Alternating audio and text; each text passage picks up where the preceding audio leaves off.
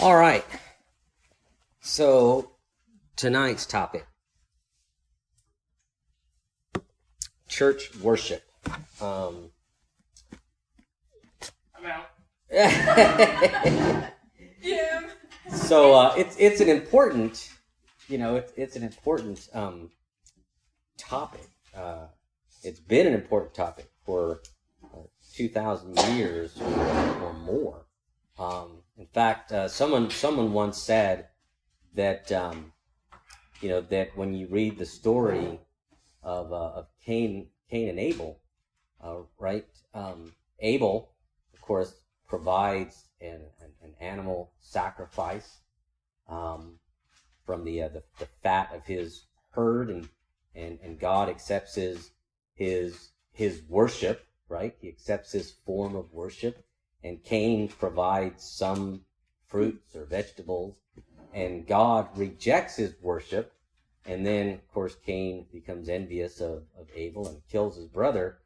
And thus began the first worship war, right? Because it was over worship, right? What kind of worship does God accept? And we've been having worship wars ever since then.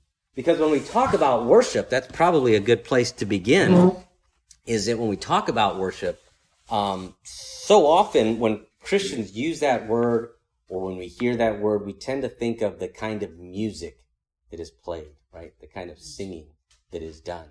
How many times have you heard people say that, oh, well, we were at this church for a while, and the preaching is great, but the worship wasn't very good. So we went over to this church because the worship was much better, but the preaching, was not so good, right? And of course, we know what they mean by that. But the thing is that worship is everything that we do in order to honor God. We get that primarily from passages like, Romans 12.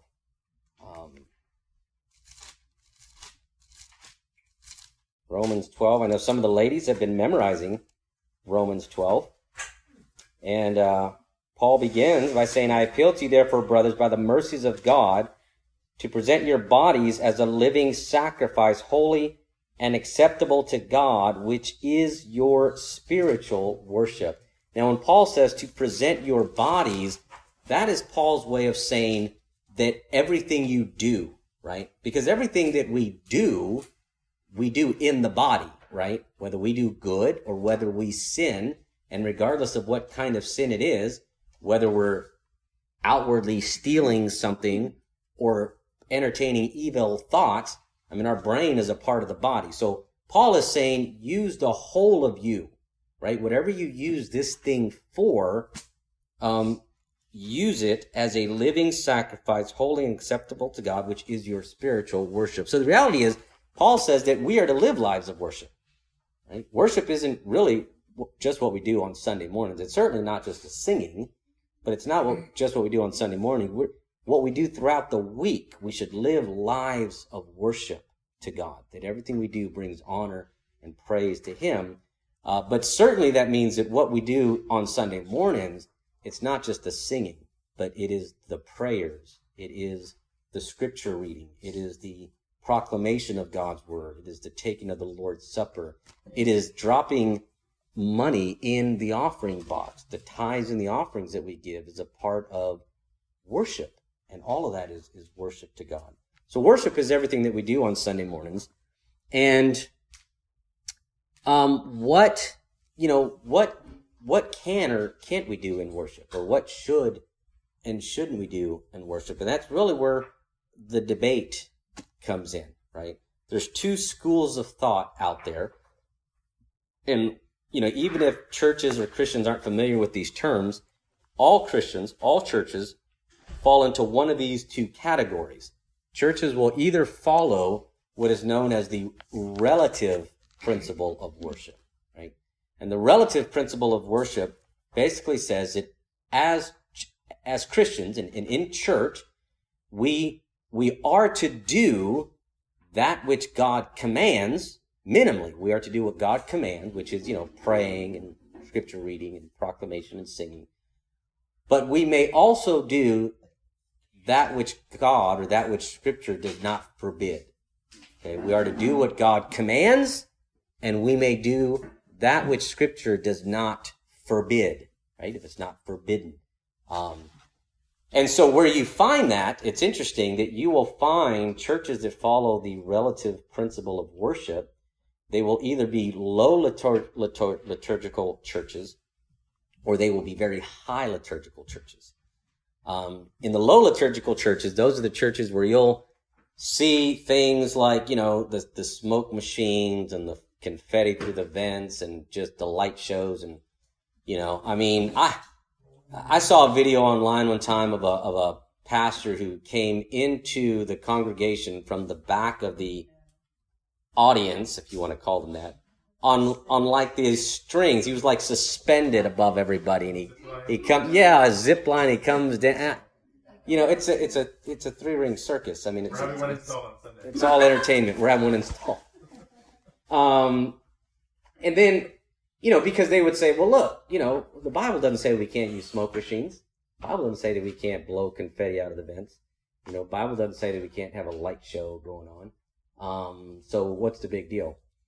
And then in the very high liturgical churches, right, like your Lutheran churches, your Anglican churches, that's where you see like they'll swing incense, right? There's incense that's going on, and just lots of ornate, very traditional, almost Catholic kind of practices that they do.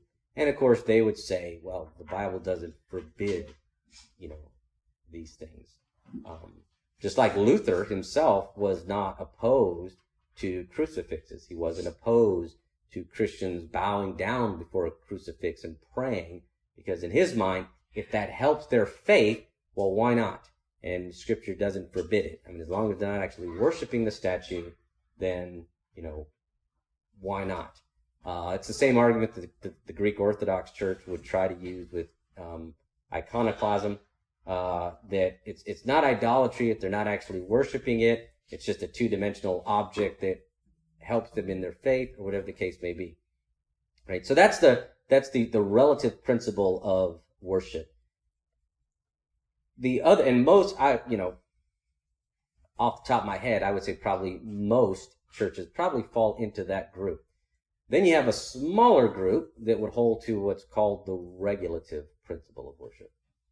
And just as the name implies, those who hold to the regulative principle of worship would say that Scripture and Scripture alone should regulate how we worship. It should regulate what we do and what we don't do. In fact, I printed out one page of our soon-to-be official 1646 London Baptist Confession of Faith. And here's what it says in Article 8 of our confession, our statement of faith. It says, the rule of this knowledge, talking about Scriptures, the rule of this knowledge, faith, and obedience concerning the worship of God, in which is contained the whole duty of man, is not men's law or unwritten traditions, but only the Word of God contained in the Holy Scriptures, in which is plainly recorded whatsoever is needful for us to know, believe, and practice, which are the only rule of holiness and obedience for all saints at all times, in all places, to be observed. Right? So, the 1646, the authors of the 1646 believe everything that we need to know and do for the proper worship of God is contained in Scripture. And it should only be derived from Scripture.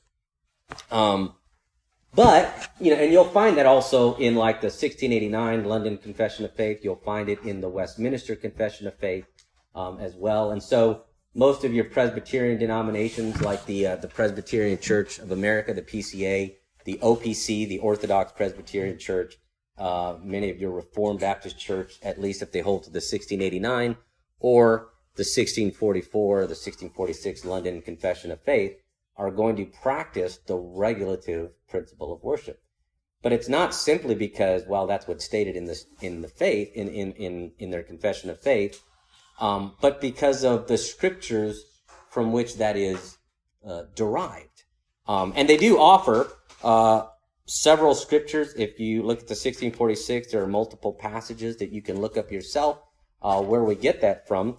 But I want to, basically kind of walk us through that, because I think it's important that we understand this, that we believe it, that we embrace it as more people come into the church, that we are able to articulate this and say, this is why we worship the way that we do. This is why we're not going to change the way that we worship.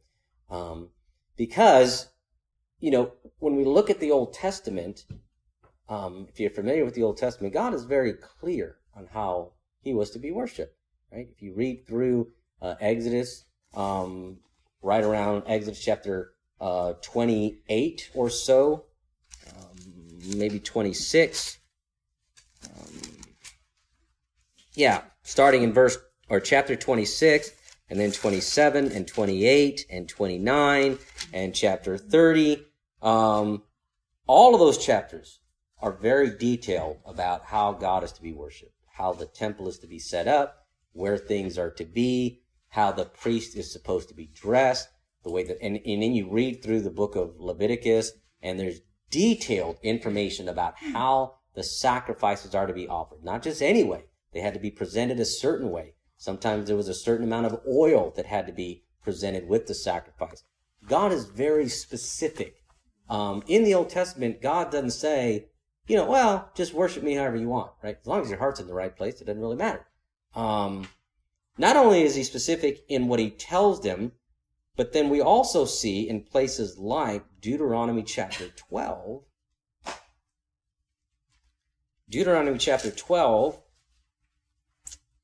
beginning in verse 29. Remember, all of this is written by the same author, right? The Pentateuch, Genesis, Exodus, Leviticus, Numbers, Deuteronomy, all written by Moses, all given to the Israelites as they are traveling from Egypt to the Promised Land. He's writing this stuff hot off the printing press. They're reading it, right? And in Deuteronomy chapter 12, verse 29, Scripture says, when the Lord your God cuts off before you the nations whom you go in to dispossess, and you dispossess them and dwell in their land, listen to this, take care that you be not ensnared to follow them after they have been destroyed before you, and that you do not inquire about their gods, saying, don't say this to yourself, how did these nations serve their gods? How did they worship their gods? That I also may do the same. You shall not worship the Lord your God in that way. For every abominable thing that the Lord hates, they have done for their gods, for they even burn their sons and their daughters in the fire to their gods. Listen to this. Everything that I command you, you shall be careful to do. You shall not add to it or take from it. Right? So right there, very clearly, God says to the Israelites, when you enter the land, do not try to incorporate the way they worship their God into the way you worship the one true God, and change the way I have commanded you to worship me, right? But of course they do, and we know that's part of what leads to their demise. They don't clearly follow the teachings of what God had told them, the way that God had prescribed. But God is very clear on how he is to be worshipped, and he doesn't want that to change. And it doesn't matter that their heart is simply in the right place. Because you look at things like 2 Samuel, 2 Samuel chapter 6, I believe it is, the story of David moving the ark, attempting to move the ark. And, they put it on an ox cart. That was their first mistake, right? Because remember, worship is not just what you do in the temple or in the tabernacle. They didn't have a temple yet. In the tabernacle, what's in the New Testament is true in the Old Testament. All of the Israelite life is supposed to be lived out in worship to God, right? Obedience is how you worship God. And they put the ark on an ox cart. Right? That was the first mistake, right? God commanded that it was to be carried with two poles slid through it, and the priest, the Levites, were to pick it up and carry it, because the Ark of the Covenant was the throne of God. And in that day and age, the Israelites would have understood the meaning behind this. In that day and age, kings very often were carried by slaves, right? They would put him up and he would be on his throne as they would go through town. No king would ever have his throne put on the back of an ox cart. And so God said, you carry my throne. They put it on the back of an ox cart. First mistake. Then the ox stumbles, and Uzzah reaches out and touches his hand to stop it. And again, God had commanded in the Old Testament, no one is to lay a hand on the ark of God. Not just the ark, on any of the temple furnishings, in fact. The priest were the only ones that could touch the temple furnishings, and they were supposed to come in and cover the table of incense. They were supposed to cover, or the table of showbread, the altar of incense. They were and cover those things, and then the Levites would come in and carry those, and then the Levites would come in and they would, the high priest or the priest would put the poles through the rings of the ark, and the Levites would lift it and they would carry it. So nobody was supposed to touch any of the temple furnishing. And Uzzah does, and God strikes him dead. And the message that God is communicating clearly to everyone is that the fact that Uzzah's heart was in the right place is irrelevant, right? Because God, just like what Samuel says to King Saul, right? To obey is better than sacrifice. To heed him is better than the fatted rams, right? God wants obedience because that is how we show our love and worship and reverence for God. Isn't that what Jesus says in John 14:15? He says, if you love me, you will keep my commandments, right? And then what's interesting is in John 15:14, kind of two sides of the same coin. In John 15:14, Jesus says, you are my friends if you keep my commandments, right? What God wants from us is obedience, because obedience demonstrates that we revere him. We treat him as holy. Isn't that why Moses was kept out of the promised land, if you remember that story, right? God commands him. He says, go and speak to the rock to bring forth water. Moses does two things wrong, right? Anybody remember what those are? He strikes the rock. Right. Shall we bring forth water from this rock? And God says to him, because you did not regard me as holy. Because his disobedience demonstrated a lack of fear and reverence for God. You did not regard me as holy, he says, before the eyes of Israel. He prevents him from going into the Holy Land. Yes? So I know maybe I'm jumping the gun, but that same God that we read about in the Old Testament, we don't live in the Old Testament, we read the particulars about those first 5 books, especially, Leviticus, Numbers, and Deuteronomy, right. All the instructions. How does that translate to our worship today? Same God, what he requires of us. Now we are in the church. We don't have the ark. Right. It's us inside of our hearts when we are worshiping, because we don't get the what songs we do psalms and hymns. We don't get the how many and that kind of thing like in the Old Testament. Right. So how would you say that same reverence that he demands of his people in the Old Testament, same God, now in the New Testament, Christ is our sacrifice and makes us acceptable to God. How we worship today, I would say is us as believers in this small circle. What would you say to us? Yeah, I would say that that God still demands obedience to his word as true worship. And so we just read Deuteronomy 12. Now we look at 1 Corinthians.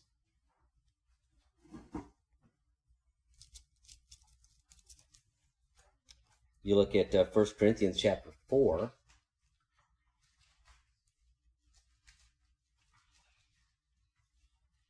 And here Scripture says, I have applied all these things to myself and Apollos for your benefit, brothers, that you may learn by us not to go beyond what is written. That's in the New Testament. Don't go beyond what is written. Now, What verse are you on? 6. Verse 6. Okay. 1 Corinthians 4:6. So Paul commands, do not go beyond what is written. Now, there's a little bit of debate as to whether or not Paul is referring to what he has written here in 1 Corinthians. Is he referring back to the prior letter that he wrote to them? Either way, the point is, he's being very clear, don't make stuff up on your own, right? I have written you certain instructions. Well, this is God's word to us. And so we need to be careful that we don't go beyond what is written. And there are texts in the New Testament where we are told clearly how we are to worship God. Now, I want to kind of speak to your question about, what do we do with the fact that, but they had a temple and we don't have that anymore, and they had a priesthood and we don't have that anymore. But don't we? Yes, we do. We do, right? We are a royal priesthood according to 1 Peter, right? We are the temple. As living stones, Peter says, we are brought together into the living temple of God. And so just because when we gather together at the American Legion building, or some churches in a gymnasium, or if you're in China, maybe in a basement, just because where you gather doesn't look like a ornate temple, doesn't mean it's not the temple. The temple is there. And the priests are there. We are all priests of God. In the Old Testament, we tend to think of Solomon's temple, which was really glorious, right? But prior to that, it was a tabernacle. It was a tent. It was held up with poles, and there was ropes that they would hammer in. I mean, it was a tent. It probably was not have looked like anything spectacular. Now, certainly the temple furnishing would have. It was made out of gold, overlaid with gold. So it would have been pretty amazing looking. But the tabernacle itself, from a distance, would have looked like a giant shepherd's tent. But nonetheless, when they erected that tent, it became the throne room of God, because that's where the Ark of the Covenant is, right? That was the presence of God. And so when we gather on Sunday mornings, I think that's the point that Peter is making, that when the church comes together, when we assemble for worship, that place becomes the temple of God, because that is where God meets with his people. Because that's really what it was in the Old Testament. God is omnipresent, right? He's everywhere. And the Jews knew that. They knew God was omnipresent. And so they also knew that they could pray to Yahweh wherever they wanted. I mean, if they were out, they could be praying to Yahweh and he would hear.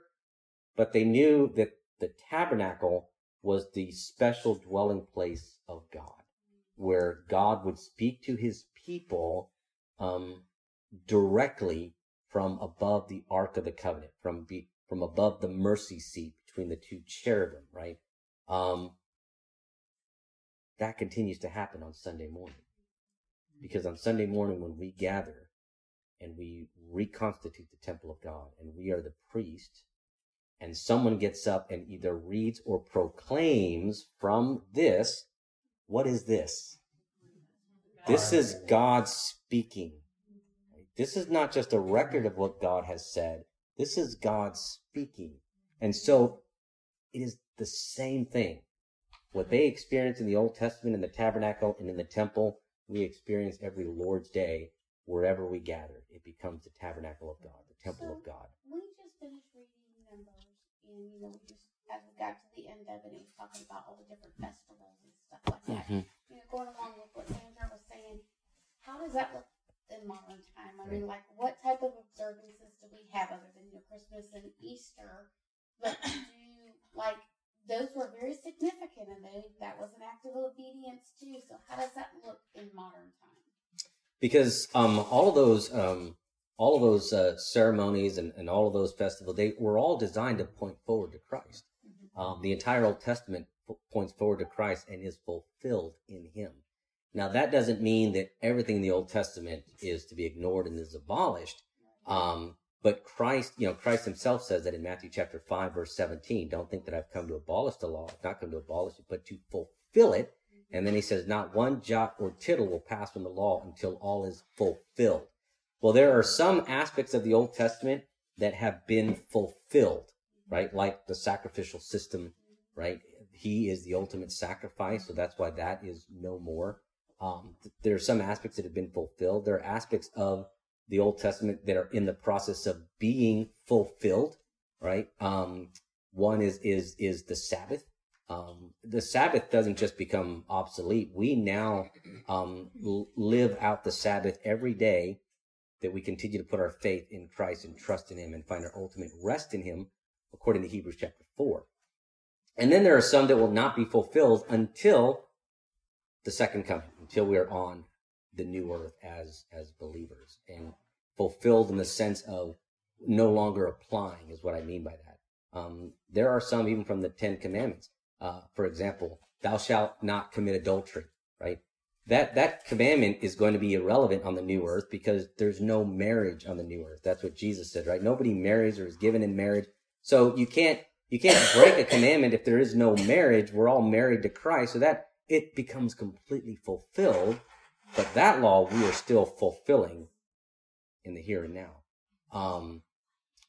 So does that answer your question? Yeah, it does. I was just thinking about it, how you were talking about the Old Testament. I was just thinking, how a lot of times when we just potluck, when we get together for a good Sunday fellowship like we used to do, that's kind of those festival type feels, right? People are coming together, sure. And they're doing, I don't want to call it extracurriculars because it's not, sure. You're still worshiping God, but I was just curious. Of course, that's not commanded. I mean, as it's right. It's not a biblical festival, but we're commanded to Yeah. fellowship together with the saints. Yes, Terry. Well, wouldn't kind of go to answer her question, wouldn't baptisms and the Lord's Supper, the ordinances that we have instituted, fall into that category and answer this question? The Lord's Supper, yes. And I was thinking that like the Passover does get carried over into the Lord's Supper. Baptism is a New Testament commandment. It's a New Testament ordinance. Yes, but that would be it's an ordinance, kind of like they had certain things they would do. We have certain yes. things that have been commanded. It's connected to the ceremonial cleansings in the Old Testament.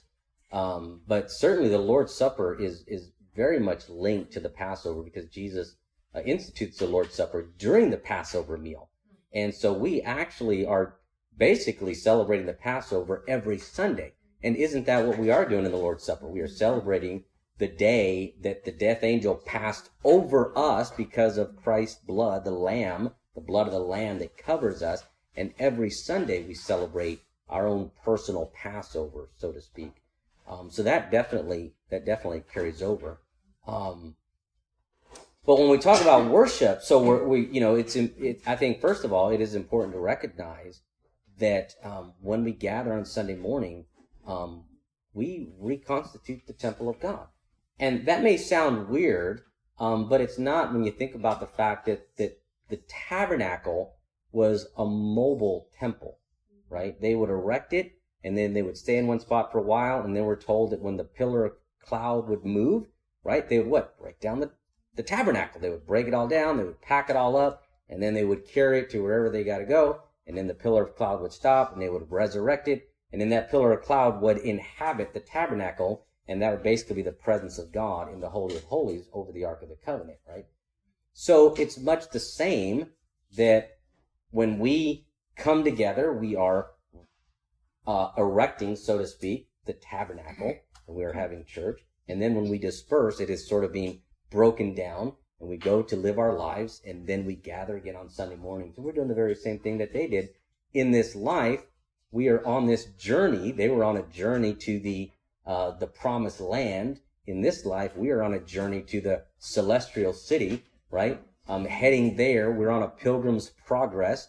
And so we break down the tabernacle every Sunday. We bring it back together every Sunday. And literally. Literally. And when we enter into that place, and this is why it's so important, it was a part of my prayer when we started, is because one of the tremendous mistakes that they made in the Old Testament is that, when they first built the tabernacle, of course that was only 40 years, but then when they built the temple, at first it's like, wow, this is amazing, right? This is really the throne room of God. It's so special, but kind of like buying a new car, right? You all have been there. You buy a new car, and when you first buy it, you're like, don't touch my car, right? You got a fingerprint on it, right? and you're washing it like every week or whatever. But then within 6 months to a year, you're not washing it so much. And then after 2 years, you're kicking the door shut, like whatever, right? This very special temple, by the time you get to Jesus, what are they doing inside the temple?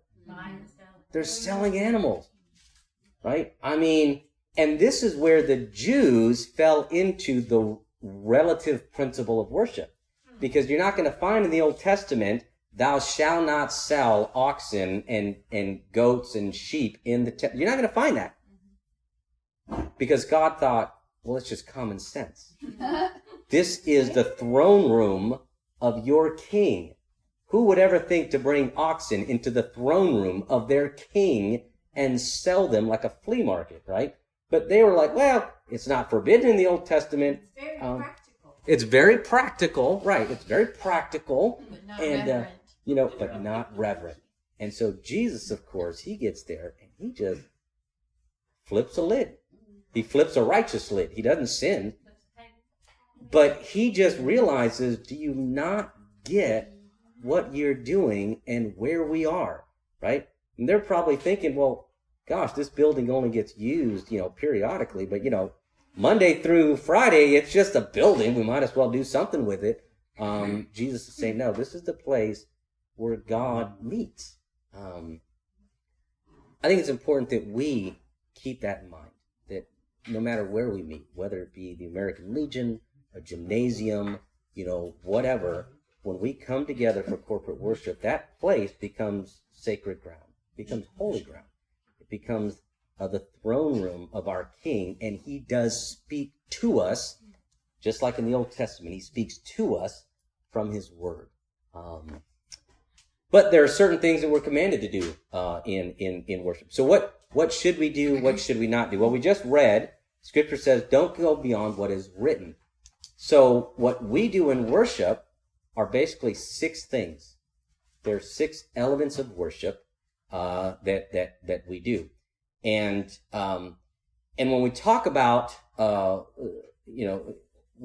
we do in worship is oftentimes broken up into 2 categories. You have elements of worship, and then you have circumstantial elements of worship, and essential elements of worship. So you've got essential elements of worship, circumstantial elements of worship, and what we mean by that is.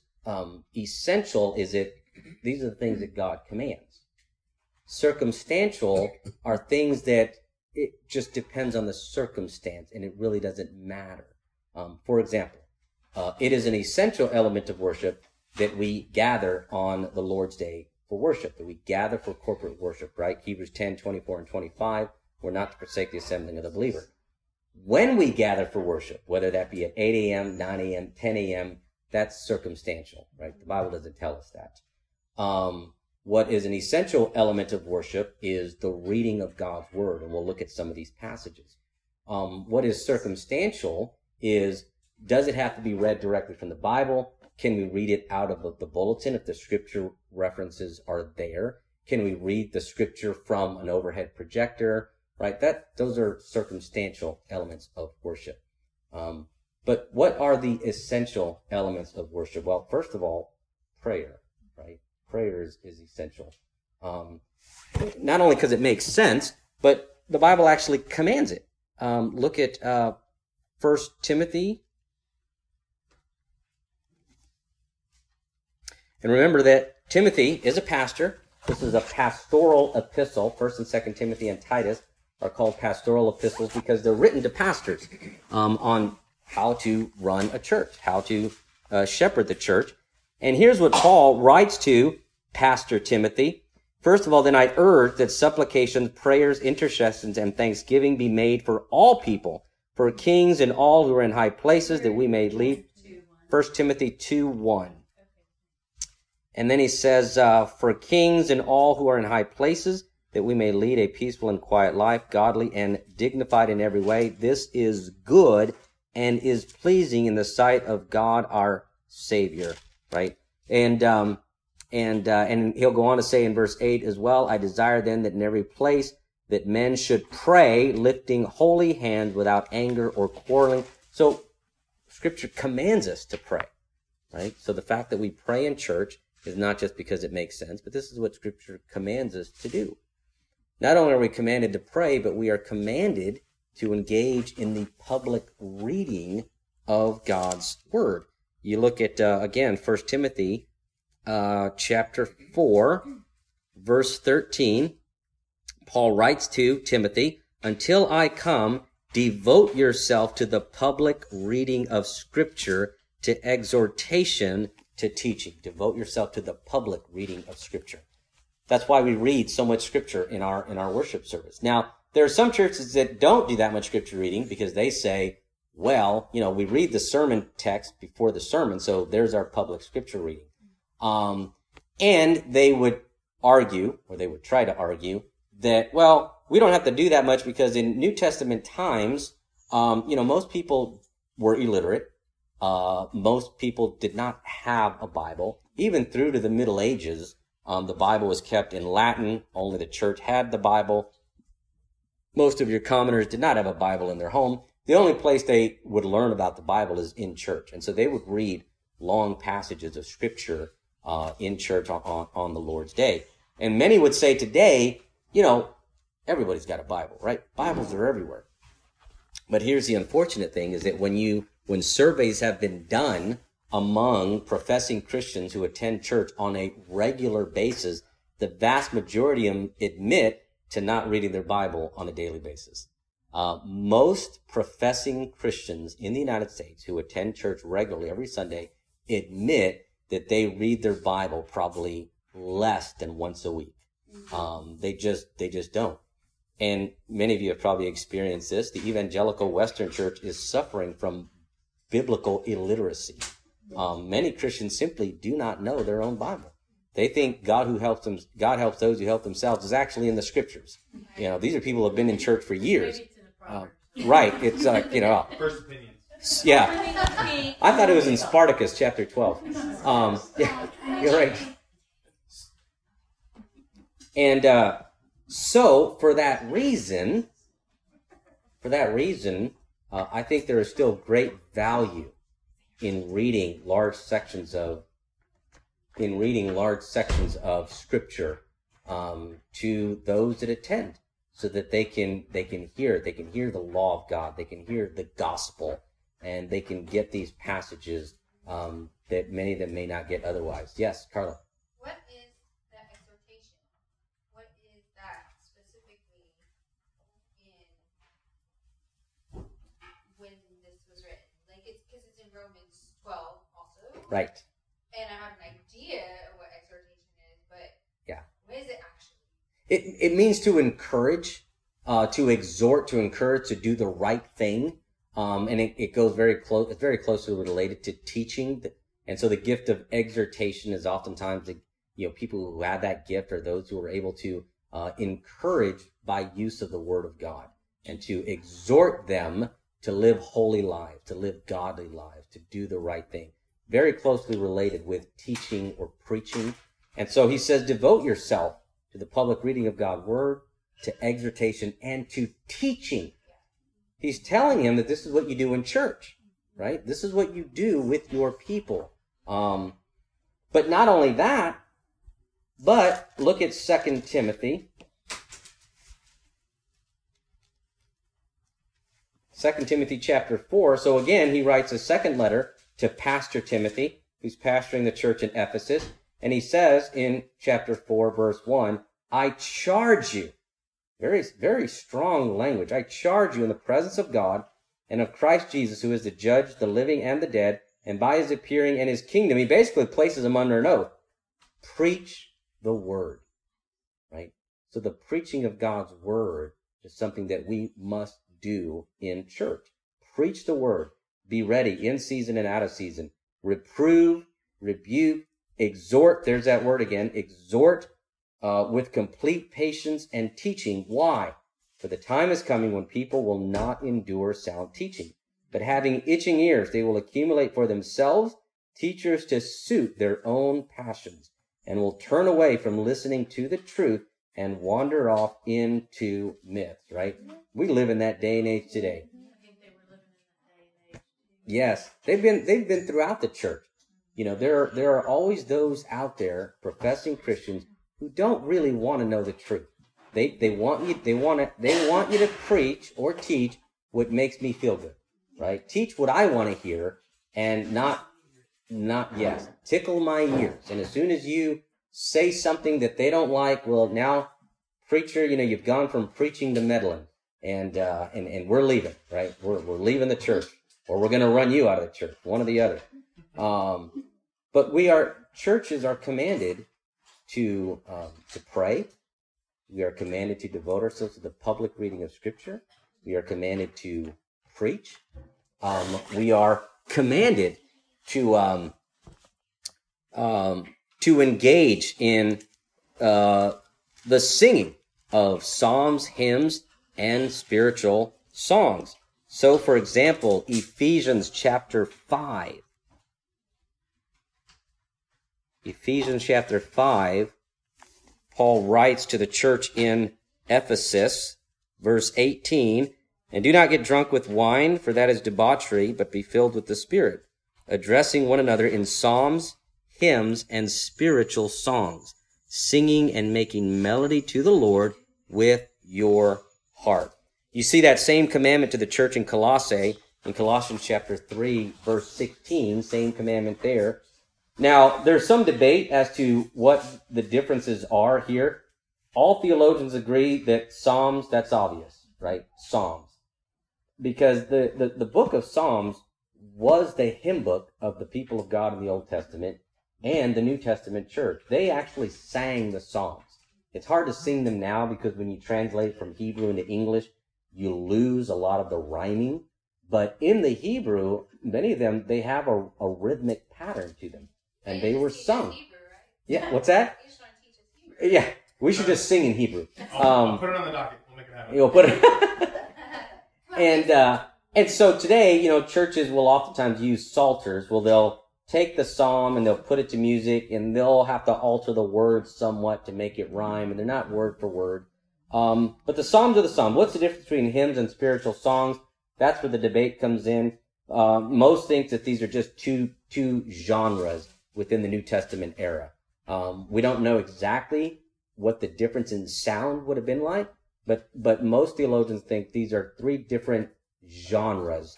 And so today the equivalent might be the Psalter, hymns, and spiritual songs might be the equivalent of contemporary worship songs, such as Getty music or something to that effect.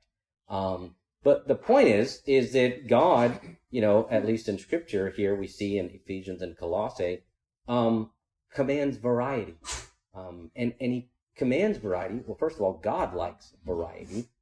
He loves to be sung to. The book of Psalms weren't all identical either. They were written over a large period of years. Some of the Psalms are written by Moses. Some of the Psalms are written by the sons of Korah. A lot of the Psalms are written by David. That's a big span of time. From Moses to David is 500 years, right? So they didn't all sound the same. And the fact that the Psalter is the biggest book in the Bible tells you something, right? Mm-hmm. God loves to be sung to. He loves to be sung to. And I kind of talked about this on Sunday.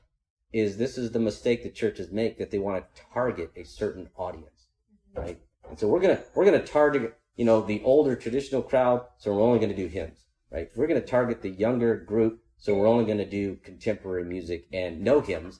I try to take this literally, psalms, hymns, and spiritual songs, and I think there's biblical prudence in trying to have a variety of music within the church, to sing some of the psalms, if we can, to sing the hymns in their classic style, to sing some of the contemporary stuff that is really good, and not write off any of it.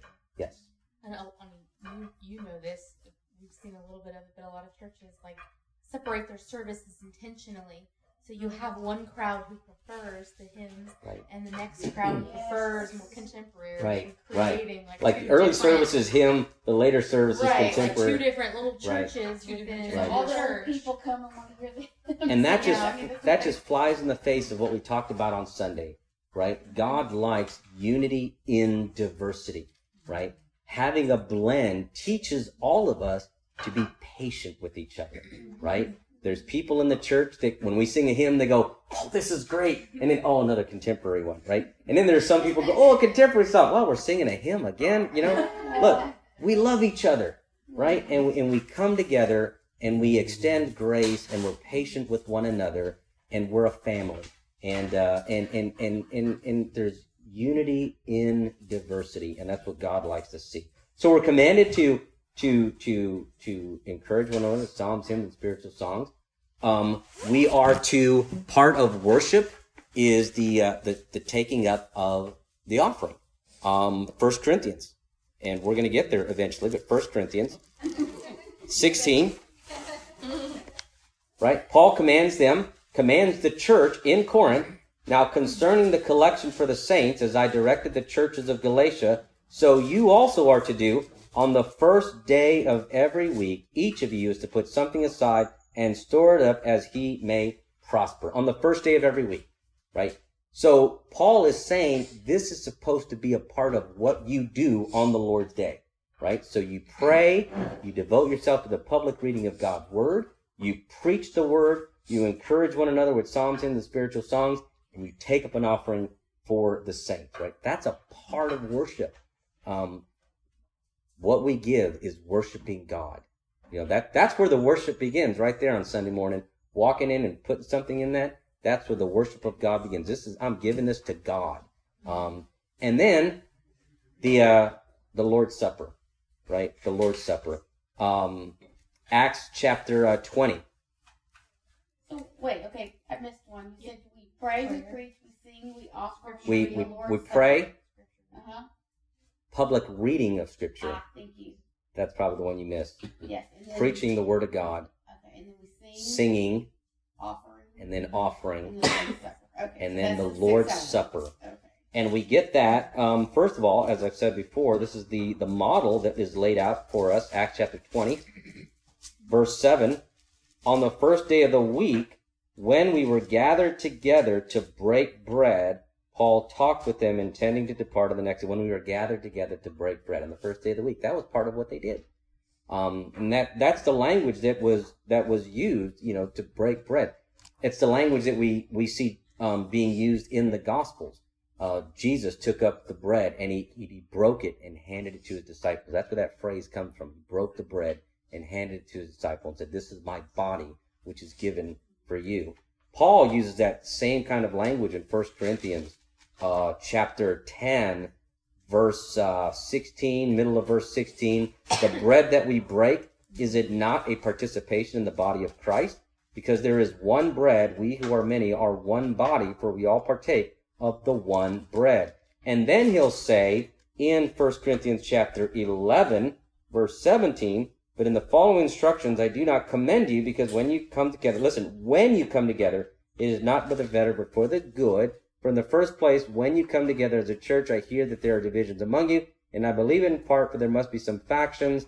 Verse 20, "When you come together, it is not the Lord's Supper that you eat, for in eating one another," then he goes on to rebuke them and then to teach them. But the point is, Paul is assuming that you're doing the Lord's Supper on Sunday, right? And I hear that it's not being done well, right? This was clearly the practice then of the church at Corinth. They were coming together on the Lord's Day. They were doing the Lord's Supper every Lord's Day. Paul says, "You're not doing it right. Let me rebuke you. Then let me correct you." So this was the practice of the New Testament church.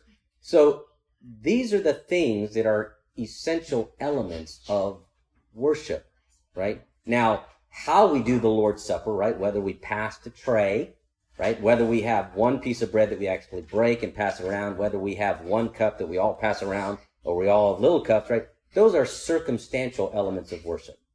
You know, because it's got to be done because some people want to, when you argue for the regulative principle of worship, you're going to get people who are going to give you this counter argument that don't agree with it. They'll say, well, if you really believe that we're only supposed to do what is commanded in Scripture, well, then why do you have chairs? The Bible doesn't say you're supposed to have chairs in church. Why do you have a pulpit? Bible doesn't say anything about the preacher having a pulpit up there, right? Okay. Well, those are circumstantial. We've got to sit somewhere. And certainly in the New Testament, yeah, they may have sat on the floor. They may have sat on benches. They may have sat on cushions, but they sat somewhere. We're using chairs just to sit on because that's what we do in our day and age, right? They would have set the scrolls on something in the synagogue, right? So we don't get concerned about the circumstantial, but we want to be careful that we don't move beyond that. We're not saying that, the Bible doesn't forbid us from using chairs, therefore we can use it. But these things don't add to worship. They're just things that we do, right? The Bible doesn't command us to wear shoes to church either, but we all wear shoes. And so they want to get a little bit ridiculous there. But we want to be careful that when it comes to the essential elements of worship, that we follow what Paul commands. First of all, what God commands in Deuteronomy chapter 12. If that applies to the people of the Old Testament, God says, do not go beyond, right? Do not add or subtract from what I have commanded you. If that applied to them, certainly it applies to us. And then also 1 Corinthians chapter 4, verse 6, Paul says, do not go beyond what is written. Not only that, but you get to the end of the entire canon, and what does the very end of the entire canon say? Revelation 22, verse 18, I warn everyone who hears the words of the prophecy of this book. If anyone adds to them, God will add to him the plagues described in this book. And if anyone takes away from the words of the book of this prophecy, God will take away his share in the tree of life and in the holy city, which are described in this book. Now, granted, I grant that contextually, John has in mind the book of Revelation, right? But we also know that the Bible is one book written by one author, right? And that author is God. That author is the Holy Spirit. And I don't think it's coincidental that this passage comes in the last chapter of the last book that closes the canon for the church, right? I think this applies to all of God's word, not just based on this, but based on 1 Corinthians 4:6, based on Deuteronomy chapter 12, right? We are not to add or subtract anything from what God has commanded. To do that is to invite the cursings and the wrath of God. Therefore, in our church and in many other churches like ours, in the Reformed tradition, let me put it that way. This is how Reformed churches do church. In the Reformed tradition, we follow the regulative principle because we believe we ought not to do that which God has not commanded. It's not just we can do what God hasn't forbidden. No. We only do what God has commanded, and we don't go beyond that. And so when people come to church and they say, have you guys ever thought about doing this or doing that? Well, Scripture doesn't command that, so we're not going to do that, right? That's not something we're going to do. We want to try to stick as close to the Scripture as possible because that's what honors God. Yeah, I just want to ask a quick one. But what you just said, and back to the itching ears, I've heard, directly from professing Christians, like this year even, say things like, and it's so sneaky for those teaching a congregation to do, but they say, oh yeah, no, we go to a biblical church, they teach from the Bible. They're just not as strict about what it means. That they allow you to interpret some things for yourself. Like that's the better way to be. Right. Is that we're allowed to be individuals. And it's just like what an easy way to introduce heretical thinking. Yeah. But people very comfortably will say, "Oh yeah, no, we go to biblical church." So because they have a Bible. We teach from the Bible. So I was just going to ask, just because my mind is kind of simple. So you were talking about the essential and the circumstantial. Mm-hmm. So if we went to the 5 questions, the who, what, where, when, and how, and all of that. So would you say that the who is and the when are the definite essentials, but the other 3, the how, the what, and the where, those would be more circumstantial. Like the day of the week that we do it, that's definitely essential. Who we're worshiping is absolutely essential, but the other things would be more circumstantial, like what the order of worship looks like, or where the location is, Right. or how they do the Lord's Supper, like you said. So I was just trying to break it down in my mind. So. Yeah, I would be careful with simplifying it that far, because someone could say, well, sure, the how we worship is circumstantial. So, the fact that we do a light show, or we use smoke machines, right? That's how we worship, and that's, circumstantial. And I would disagree with that. Okay. I mean, my response would be, where does God command smoke machines to be used? Now, that's not to say there wasn't smoke in the tabernacle, but it was the glory of the Shekinah, right? It was the Shekinah glory of God that filled the tabernacle. It wasn't fabricated smoke. And so I would be careful there. I would just say, look, we go by Scripture. And even the how with the Lord's Supper, right? Someone might say, well, so yeah, we do it every Sunday, but sometimes we use orange juice and sometimes we use apple juice. Well, Christ didn't consecrate apple juice or orange juice. Right. Yeah. So yeah, good questions. But this is important. And it's important because, see, this is where we kind of get into the debate with the other side of the aisle, which are brothers and sisters in Christ. I want to be careful to say that. Our Pentecostal brethren, our Assemblies of God brethren, they love the Lord too. But many of them would say, why get hung up on the details? Why is it such a big deal? Does it really matter? As long as your heart's in the right place, right? Well, let's look at Uzzah. I think his heart was in the right place. Like, oh my gosh, the Ark of the Covenant, right? This is terrible. God strikes him dead. They were already in trouble for putting it on a wagon. Well, yeah, they were already in trouble, right? And Jesus says, if you love me, you will keep my commandments, right? Moses was forbidden from going into the promised land because he did not specifically and strictly follow God's commands. That's amazing, isn't it? Yeah. And God says, right. You wonder how long Moses kicked himself after that, right? Now you be thinking about the Lord, you'll thank me for this. But I mean, he lost his temper. He had a temper, and he struck the rock, probably out of anger, and then said, "Shall we?" And that crossed the line there. And so again, Jesus says, "If you love me, you will keep my commandments." And so this is really, it's driven by love. And this is where the other side gets confused sometimes. This isn't driven by legalism. This is driven by a love for God, a love for his word, a desire to honor him, that we want to be careful to do that which God commands and not go beyond that which is written. Yes. I was going to say, when you're talking about the heart, I don't think he heard you. She was talking. Happy life, happy life. Oh, timing was perfect. I'll get them all. I'll find out. I'll get those all. Okay, we'll go to Bobby, and then we'll come back to you, Margo.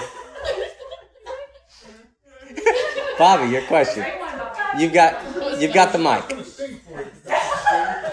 I was going to say, speaking of the heart, I mean, if you deny the truth of what Scripture says about worship, very simply put, your heart is not in the right place. Yeah, that's absolutely true. I mean, that's converse thinking, but it's a simple. It sounds simple, but that's just the plain truth. That's right.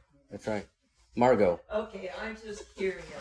Extracurricular activity that some churches have, like at Christmas, we're going to have a beautiful choir singing and camels coming down the aisle, or at Easter, we're actually going to have the crucifixion and a man hanging on this wooden cross, that sort of thing. And I just was curious.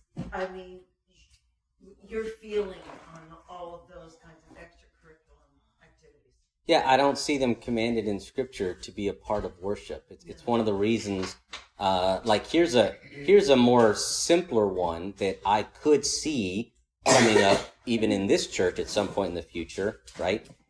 If we were to have a building, right? Can we put up a Christmas tree in the sanctuary? No, right? Now I like Christmas trees and I love putting up ours at home, right? But God doesn't command that be a part of worship. He doesn't command that we do that. So no, we don't do that. You know.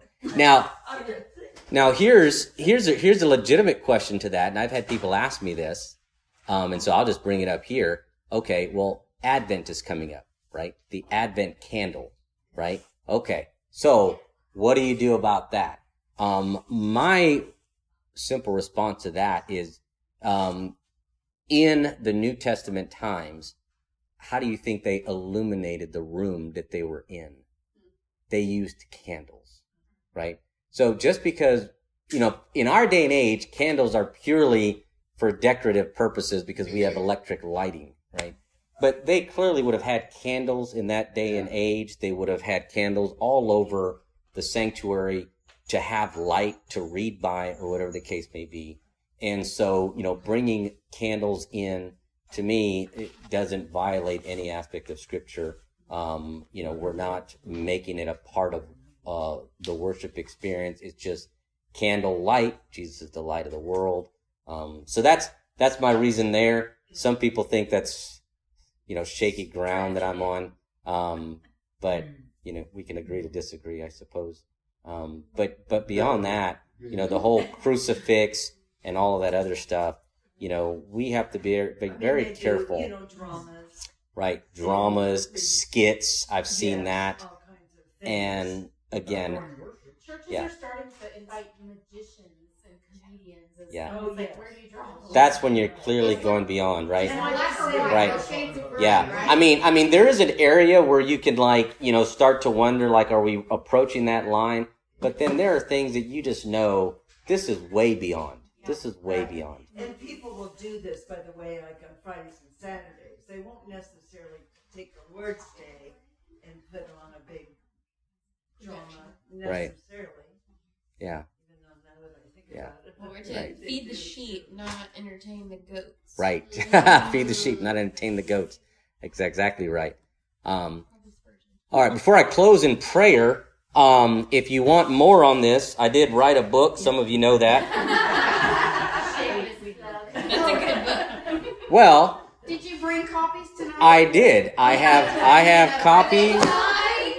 I got to do. I don't have bookshelf space anymore, so these are just sitting in my garage. So if anybody wants one, if you don't have one already, you're free to. Eric's uncle took ours. If I sign it, it'll decrease the value. Well, maybe not first to the person who told me. I'm also curious. Did you record tonight? It is. So your plug for your book is in your recording. It is. Yay. It is. All right, let's close in a word of prayer. Our gracious God, our King, our Lord, our Savior. Father, we pray that you would help us to ever remember that truth, that you are our King, and that when we gather, particularly on the Lord's Day for corporate worship, that we are entering into the very throne room of our King, and we ought to treat it as such, Lord God. In everything that we do, in all of our behavior, Lord God, should reflect that we believe that we are standing on holy ground.